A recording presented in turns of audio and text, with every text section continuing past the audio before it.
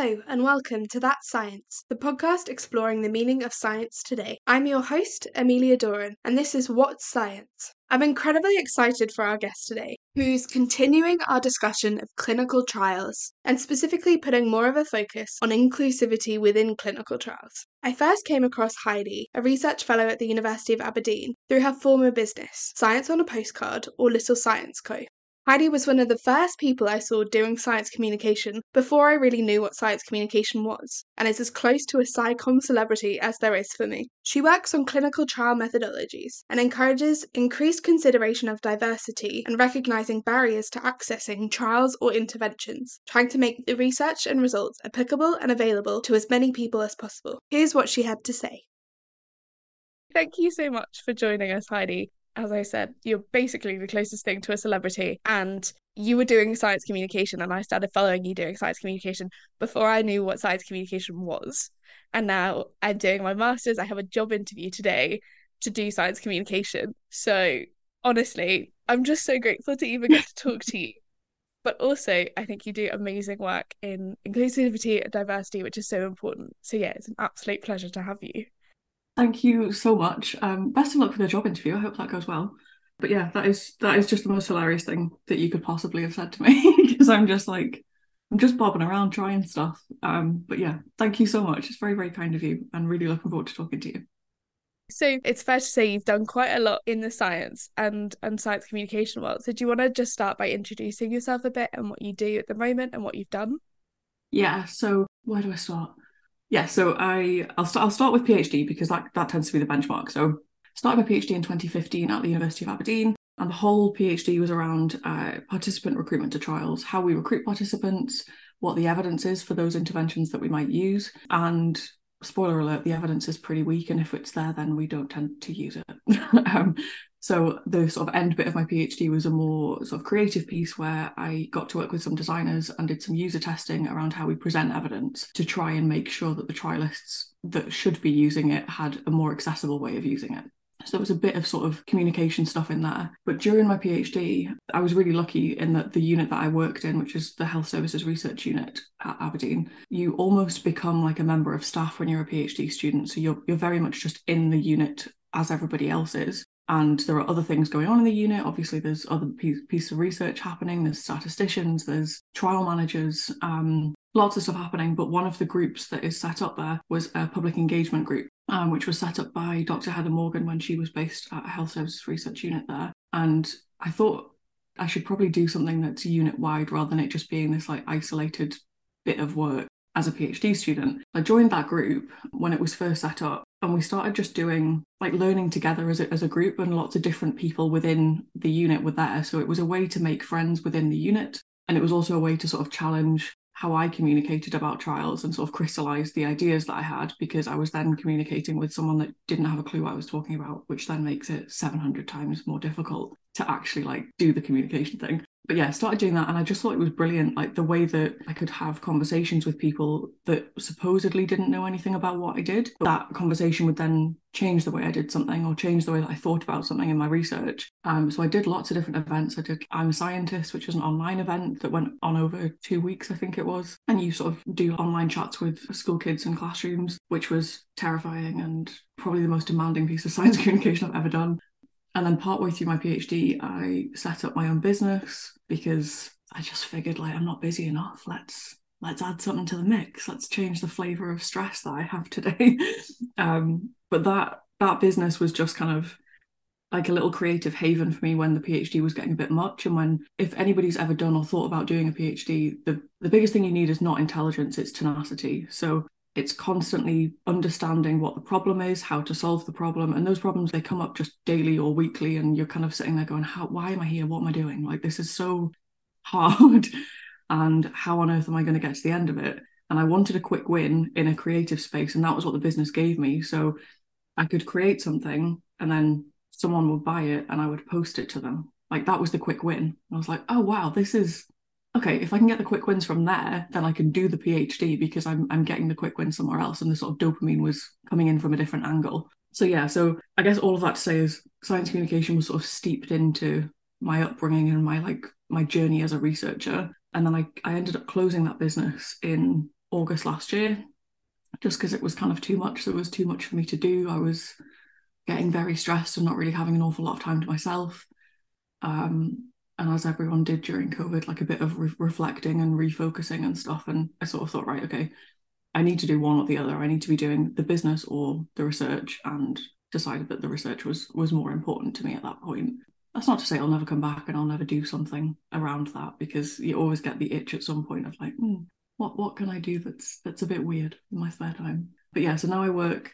You've caught me at a sort of weird bit of my career. So I'm currently finishing up my contract at the University of Aberdeen, where I work on inclusive trials. So not necessarily how to recruit, but who to recruit, who to retain, how we can retain those people in our trials, how we can design trials so that they are reflective of the people that the intervention stands to benefit the most.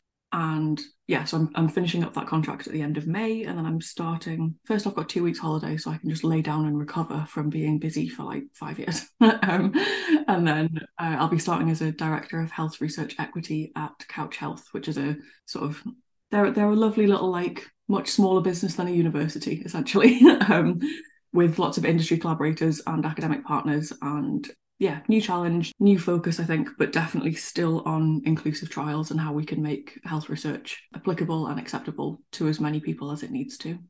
Yeah, which is, I mean, incredibly important, right? So we've talked a bit about clinical trials in our last episode, but I guess it's maybe useful to talk a bit about why diversity matters. You know, it's wonderful, obviously, to see diversity, but scientifically it has a really important role as well in the data that's being created. Yeah, definitely. So the last episode, which was utterly fantastic, by the way, like I was listening to it on my dog walk, being like, this is ace. Like, I'm actually going to learn some stuff here too. Marcia is so cool. Isn't she? Oh yeah, just casual, just dropping in there that you've done John Peel sessions, and now what? Like, how are these people so utterly talented? But yeah, so her episode, she kind of talked about the different phases of trials, and how you go from sort of first in human to phase 3 and post-marketing and that kind of thing. So the trials that I tend to work across or have influence on or hope to have influence on would be like sort of late stage phase 3 trials. So the trials when you know that the intervention is safe, you know that the intervention works, but you don't necessarily know how it works in lots of people, and you don't necessarily know the degree to which it works. Lots of the studies that will be done, particularly in an academic sense, will be one intervention versus another. And in those scenarios, it might be that both of them are approved for use. Doctors could actually offer you both of them, and it's more just down to their own personal preference or their own experience level. And so what we want to do then is to figure out which one is potentially like most cost effective for an NHS setting or has the least side effects, or that kind of thing, that you're sort of getting to a sort of niggly nuance. What is the treatment that we need to roll out to everyone? And with everyone in mind, we need to make sure that all of those interventions work for any of the people that can be treated with them.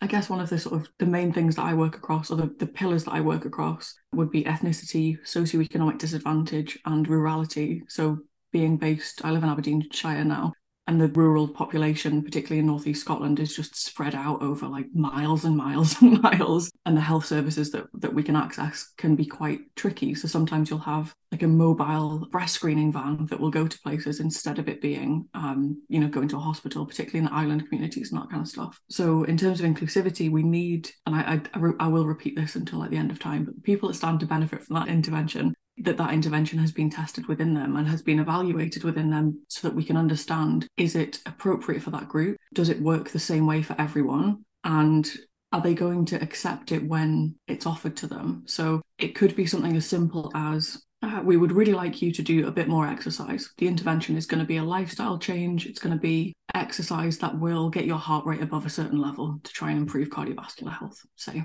So what we need to do then is to ensure that people have access to the intervention in a safe, culturally appropriate way. So if you have an exercise-based intervention, but you have a group of participants that are based very rurally in places where weather might be particularly bad, they don't have access to a gym, are they going to be able to then do a run on country roads in the dark in the midst of winter? Probably not. So we need to make sure they can do something potentially home-based. If it's an ethnicity or a cultural thing, it could be maybe we need to understand how we can split interventions by gender, because there might be some sort of cultural friction there if women don't want to work out and have potentially like headdresses taken off, for example, in an environment where men are there or other genders are there. So yeah, it's just trying to understand what potential barriers could be to that group saying that isn't actually appropriate for us. Like, it could be a drug and the coating of that capsule has got gelatin in it.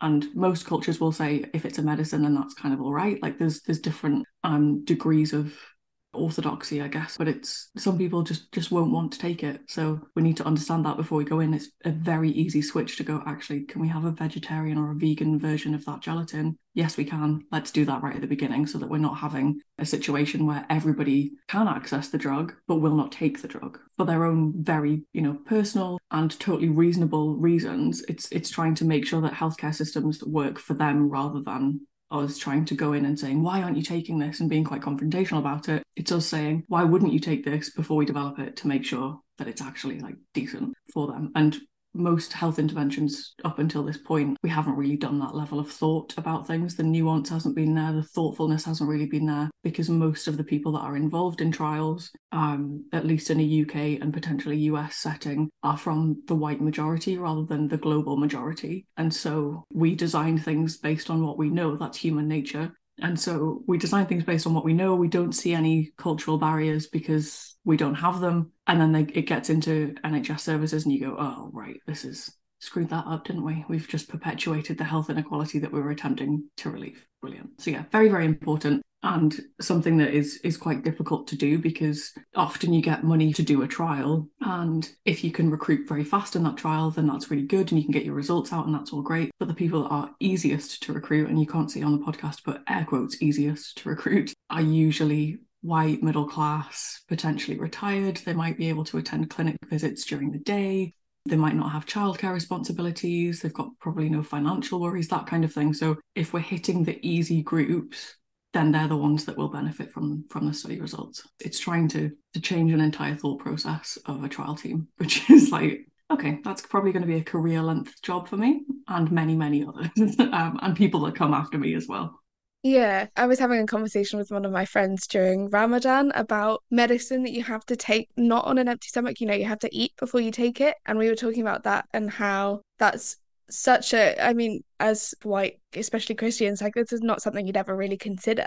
No, not at all. And it's just kind of to a point where you just don't think about it because it's not your base point, so it's not a thing. I was reading a book recently, Disability Visibility. It's like a essay collection edited by Alice Wong, and one of the essays in there was about Ramadan and how somebody wanted to fast and it was fine. Their family were totally fine with it because they needed to take medication. It wasn't good for their health to fast, but they personally felt that they wanted to. So it's not only a cultural level decision, it's also a personal decision where you can think, well, yeah, it's actually totally fine in cultural religion to say you're not going to fast because it's not good for you to do that. But personally, it was important for their faith to do so. And so we need to try and make sure that there's ways that we can do that with people. Like, if you can't take the drug on an empty stomach, can it be delivered in a different way to try and ensure that is better? Because that person still needs treatment and they still need to manage their condition, but they need to manage their condition based on their own personal feelings and life. So yeah, it's tricky.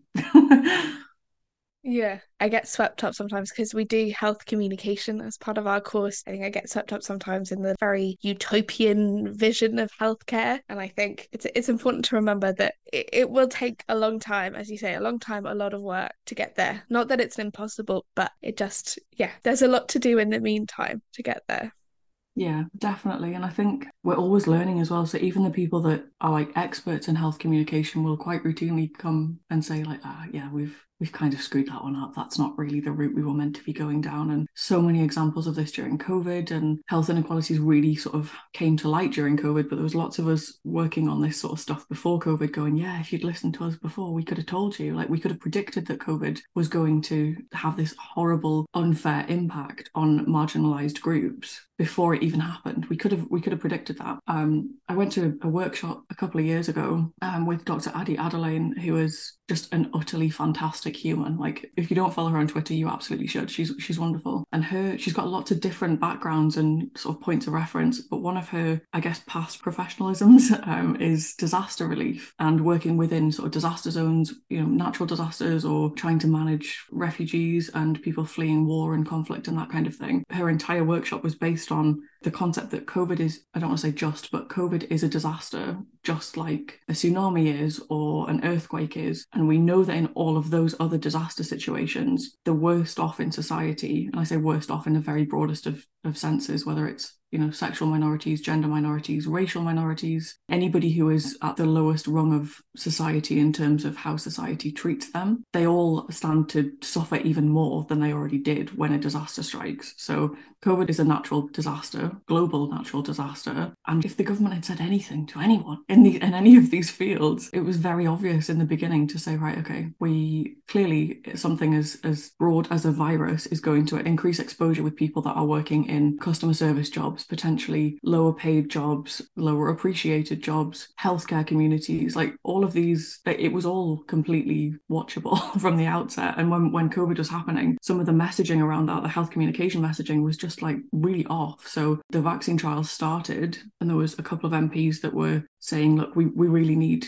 minoritized ethnicities to be part of these trials because we need to make sure that things work in everyone. And, you guys are suffering the most and we want to make sure that you're being helped and da-da-da. And the way that they pitched it was from a very sort of white savior perspective. Like, we want to include you in these trials so that we can save you. And when it actually came across, the perception was we want to test stuff in you before it goes into our privileged bodies. And so that did nothing to build trust. If anything, it eroded any level of trust that was there already. And you could see health communication professionals going, like, what are you doing? What are you doing? Like, don't do that. Don't do that. Come and ask us and we'll tell you not to do that and we'll help you do it better. But it's when health communication messaging is given to somebody who is not trained in a health communication setting, it's so easy for it to go wrong. And you just don't think about it because if you don't know how it can go wrong, you just think, I'm doing something good. So yeah, I'm sure in your course you'll have seen particularly bad examples. But some people do it really well. They really do, I promise. Yeah, I mean, I'm learning that in the 12 weeks that we're studying health communication, we're barely brushing the surface. Barely. So it's such a complex thing. And especially, as you say, there's so many ways in which the main, white middle class, financially stable is just not representative. And all of those ways have such an impact down to, what is the tablet coated in? I think it's really interesting to think about all the things that we don't think about and that it's really important to think about. But also, if we can think about that in the beginning, as you say, then we don't have to, come later and say, oh, we need to develop a new medicine that doesn't have gelatin in it, because we've already done that. We've already considered that. So I guess, that's the hopeful part of the podcast, right? So we can talk a bit about the ways in which we can do that. How can we bring those kind of diversity considerations in? How can we make sure that the recruitment and the retention supports, this ideal of having a actually representative population in our studies? Yeah, definitely. And I think there's definitely hope. I keep having really exciting conversations with people where I sort of walk out of the conversation going like, oh my God, we could actually do something really incredible here. And that happens like more than once a week with different people. So there's definitely hope. There's lots of really passionate, excited,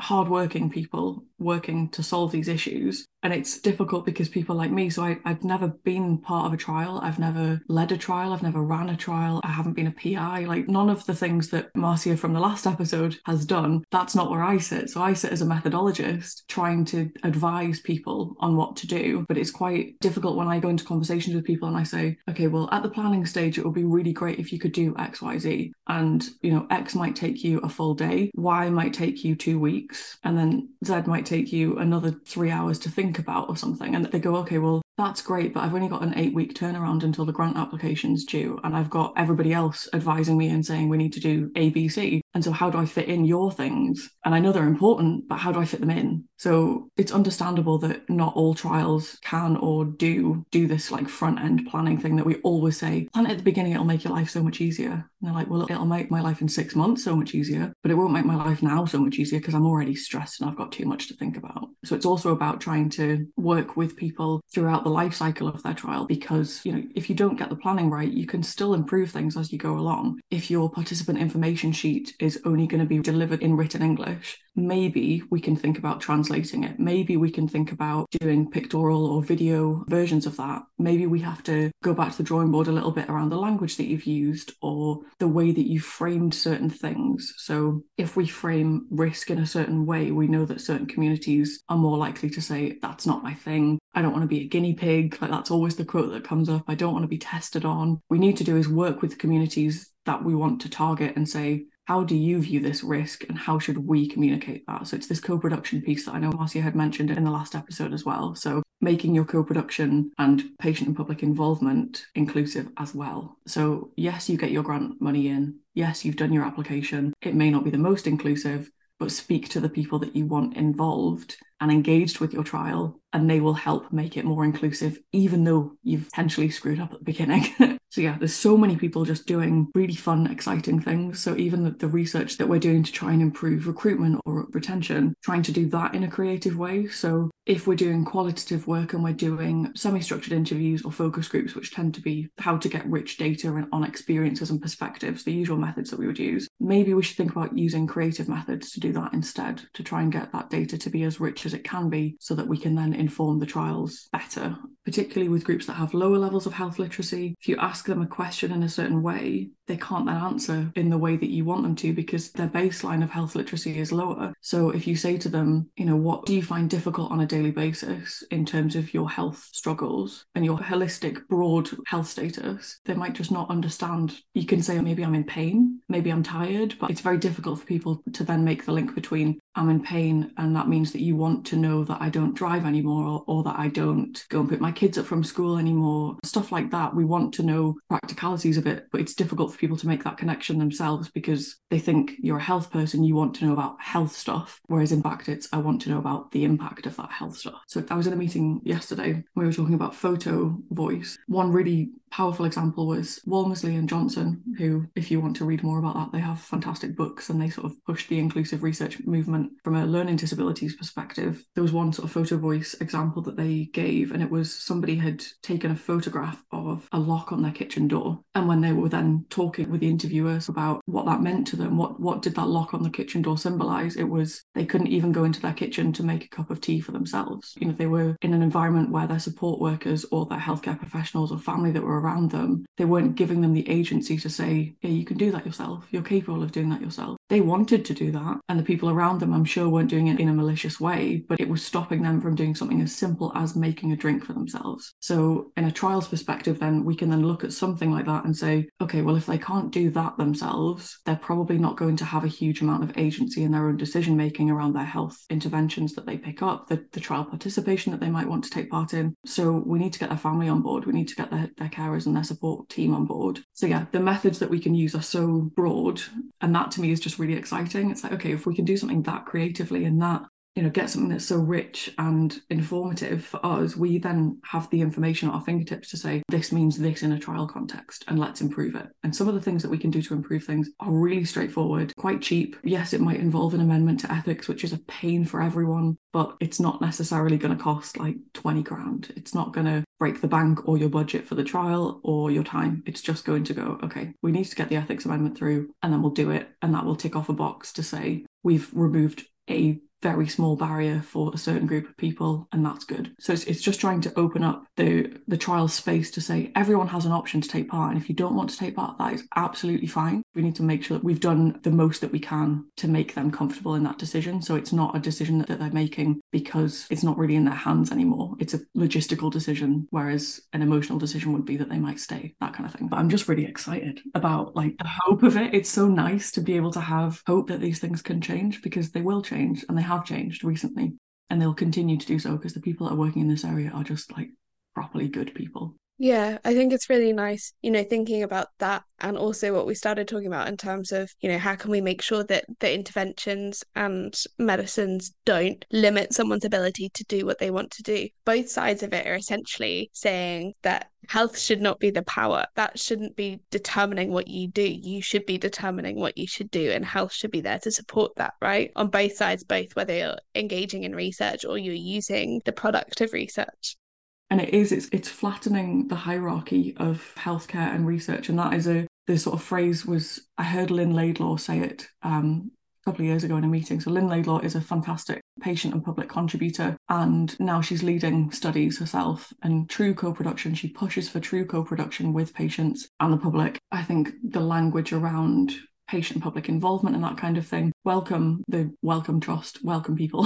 The way that they phrase their patient public involvement is fantastic. They call their contributors lived experience experts. So even in the framing of who they are in terms of the role that they're playing in that system of potentially in a meeting or something, they are tagged as an expert as soon as they walk in the door. And I think that is sort of the reframing that we need from a healthcare perspective, to say they're the expert on their condition, their life, their point of reference. And if we're trying to improve that for them, the only point that we need is them. We need to listen to them and truly hear them to say, actually, it doesn't even fit with what we thought this condition was or what we thought that experience was. So we need them in the room at all times. So we need them at the design stage when everything is busy and frantic. We need them in the development stage when everything is busy and frantic. And we need them in every stage throughout that trial, even just saying, someone's dropped out. Can you have a look at this and figure out why they might have dropped out? And they need to be involved in the development of the research question. Is the question important to somebody with this condition? No, then why are we doing the trial? Right towards dissemination, where you go, okay, who needs the results of this trial? The first people should be the people that were in the trial. And that is not something that happens routinely around the world. Often the people that are involved in the trial never hear what the results were. Were they in the placebo group or not? What happened? What should they be looking out for in terms of their own health? Should they, particularly if it's like an expensive drug as well, I'm talking more really about like the US setting where they've got health insurance to think about, or industry setting where they might be testing a drug that's particularly expensive but it's not yet available in the NHS. Do you have stuff in place to say, if this drug works because you took part in the trial, you can then access that drug afterwards, even if the NHS doesn't fund it? And having those lived experience contributors are sort of the people that they're challenging us and saying, like, that's not right, why are you doing that? And making sure that those people are inclusive just means that we get various voices and various people to say, that isn't right for me, or that isn't right for them, or that, whoever else. It's listening to them throughout the whole process and saying, okay, right, what have we got wrong? What have we got right? And how can we deal with this? So yeah, that power imbalance is really, it's something to definitely keep in mind as you go through a research space. But one of the sort of lived experience contributors that I've worked with in the past said that COVID has been a really good leveler in terms of that power dynamic, because often if you dial into like a Zoom meeting or a Teams meeting, people don't have their title, they don't have like doctor or professor, and people are at home, so they're going to look a bit weird if they're sat in like a shirt and tie. So they're in soft clothing. That was the phrase that he used. They're in soft clothing. So you're then in an environment where you're sat on Zoom and someone is called John or Steve or whatever else, and they're sat in a hoodie instead of being Professor someone in a suit. And that, even just the first view of that person then makes, okay, we are actually all valued in this team. There's no real difference between us. And yeah, there's hurdles in terms of doing meetings and stuff online for different groups, but trying to carry that into the work that we're doing now, even if you're not doing it online, I very rarely, in fact, unless I'm sort of trying to nag my boyfriend or my mum, I won't introduce myself as doctor, because it's just like, who needs to know that? But yeah, it's having those discussions and making the working environment fun and enjoyable for everyone makes the work better as well. So we enjoy it, the work is strengthened, what's not to love? Done. Finished. Exactly. Smashed it. We're done. Mic drop, No, yeah. I think it's incredible. Everything that you do is incredible to me. I know it's ridiculous. Amelia, be cool. I'm joking. But no, I think so. I want to go into informal science learning, and there's a lot of the same stuff happening in that zone in terms of there's a lot of things that people don't realize. There's scholars that try and move away from the idea of barriers, but there's a lot of ways that it becomes unwelcoming. And how can we use co-participation? How can we understand what we're doing wrong when we feel like we're just trying to make exciting things? Yeah, I think that whole idea is fascinating, and it's incredible to see it being reflected in such an important part, something that impacts everyone's everyday lives. Yeah. You've got to have that inclusion there. Yeah, and I think that welcoming communication as well, it's trying to make it less about what we want to tell people and more about what they want to know. So if we're going out, like I did soapbox science a couple of years ago, I was on the Mound in Edinburgh on a wooden box talking to strangers in the street, and I went with a sort of agenda of, okay, I want to tell people about the importance of trials and how it's something that you can get involved in and potentially find community from if you wanted to, like lots of different pluses to take part in trials. And I remember I had someone come over to me and said, well, yeah, but I just don't want to. Like I've got loads of other things on my plate. I would rather just do jury duty. Like that's my contribution to society. It's much easier, more straightforward, don't need to think about it. Great. So it's trying to figure out, what do you need to know? Is there a way that that person could have taken part in a trial that was maybe digital, that they had an app on their phone and all they did was tick a box once a day to tell us how they felt, and trying to match the trial to the patient based on what that patient wants. And it's so easy for us to say, these are the things that the public need to know. This is our perception of what their health literacy needs to be. And so for us, when we're pushing shared decision making and, come and ask us questions, and they go, I don't have anything, I don't want to. For us, it's saying, okay, that's absolutely fine. What can we do to make information accessible when you do need or want it? And how can we do that for you? Do you want it in a podcast? Do you want it in a comic in the back of your newspaper? Like, how do you want that? Shall we be pushing for a trial participant in EastEnders to try and get it on the public agenda? Like, very not necessarily standard ways of doing health communication, where we just plant a seed in someone's head to say, this is an option for you. Might not be for you now, but it might be an option for you at some point in your life, and this is where you would get information about it if you want that. And you tell us what information you want. Do you want to know what the potential risks are? Do you want to know what the potential benefits are? Do you want to know if this could affect your fertility going forward? Do you want to know if it could affect how tired you are in the morning, and then you're trying to get ready for work, and sometimes that's then not possible? Like, what frame of their lives do they definitely not want to impact and definitely do want to impact? And how do we then tailor information so that they understand what any of those risks or benefits are? And yeah, again, it's that flattening the hierarchy and reducing the power imbalance to say, we have no idea what you want, so please tell us, instead of us saying, this is what you should want and this is what you should know. Like, who are we to say that? How arrogant for us to even assume that we know what people want or should want, because it's their lives and their decision, and we're asking them to do us a favour at the end of the day. And lots of academic trials particularly, we can't pay people to take part, and in some cases that's a good thing, in some cases it's a very bad thing. There's lots of different pros and cons for that, but for me, I think if we're not even covering like travel expenses, coffee at the appointment, parking tickets, potentially half a day off work, we can at least do that. We need to at least make sure that trial participants are not out of pocket. I was actually, for a job application, introduced to the term culturally democratic. And I guess that's the draw of it, right? That everything, all of these interventions that you can do, make these kind of trials and the medications and the results that you get from it democratic in the kind of broader sense of just, it's serving the people. It's not serving our sort of healthcare science agendas. It's serving the people that are going to be using it. Yeah, absolutely. And we're often, in an academic sense, and my frame of reference will probably change slightly when I move to my new job, but in an academic sense, the funding that we get is taxpayers' money. We're funded by public bodies, the Chief Scientist Office in Scotland, the National Institute for Health and Care Research, the Medical Research Council. All of those are funded by taxpayers' money. Why are we doing stuff as if we're not being funded by a taxpayer? Like, we are doing a service for the people who are paying us. So my salary is paid by the taxpayer. So I then have a duty, and I take that duty quite seriously, in that, like, I should be doing public engagement, because they should be in a position where, if they want to know what I'm doing, it's there for them. If they don't want to know what I'm doing, that is absolutely fine. But as a researcher being paid by them, there should be some way of them saying, actually, what is that? What's the outcome of that project? And how did you do it? And is there a method for me to feed back and say, I don't think you should have done it that way?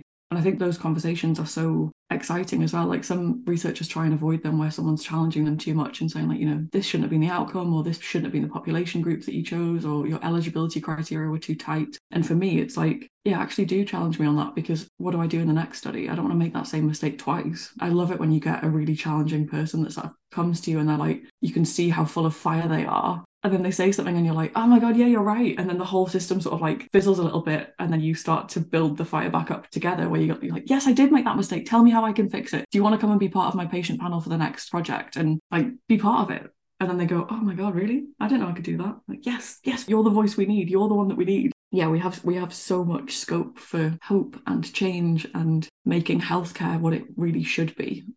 Because at the moment, it's not really working for many of the people that are involved in it, whether it's the staff, deeply, overworked, underpaid. How can we find efficiencies in that system that are based on doing things the right way for everyone? And I think that's kind of the only way that I can see things changing. Obviously, we would love for the NHS to be effectively funded, but we also need to make sure that they're not wasting money on interventions that don't work, that are costly and don't need to be, that are giving patients awful side effects that they don't want, etc., etc., etc. So if I can play a part in that as well, that's a really satisfying piece of the puzzle, I think. So it's trying to improve things for everyone. I think your positivity and your passion for it really comes through. Thank you so much to Heidi for agreeing to interview with me. I think the research that you do is incredible, and I can't wait to see what you do next at Couch. I also want to apologise for the amount of gushing that I did in this episode to both you and most of my friends, but I was incredibly honoured to get to talk to you, as I said, as close to a celebrity as there's going to be for me. If you want to see more of Heidi, her Twitter and blog are linked in the show notes alongside some other Twitter links to the people we've discussed and some resources if you want to explore anything further. For now, please make sure that you're following us on Instagram and Twitter, which we're going to try and make a comeback on, at @ThatSciencePod. Make sure you tune in next week for Susan's episode of Is That Science? Thanks for listening!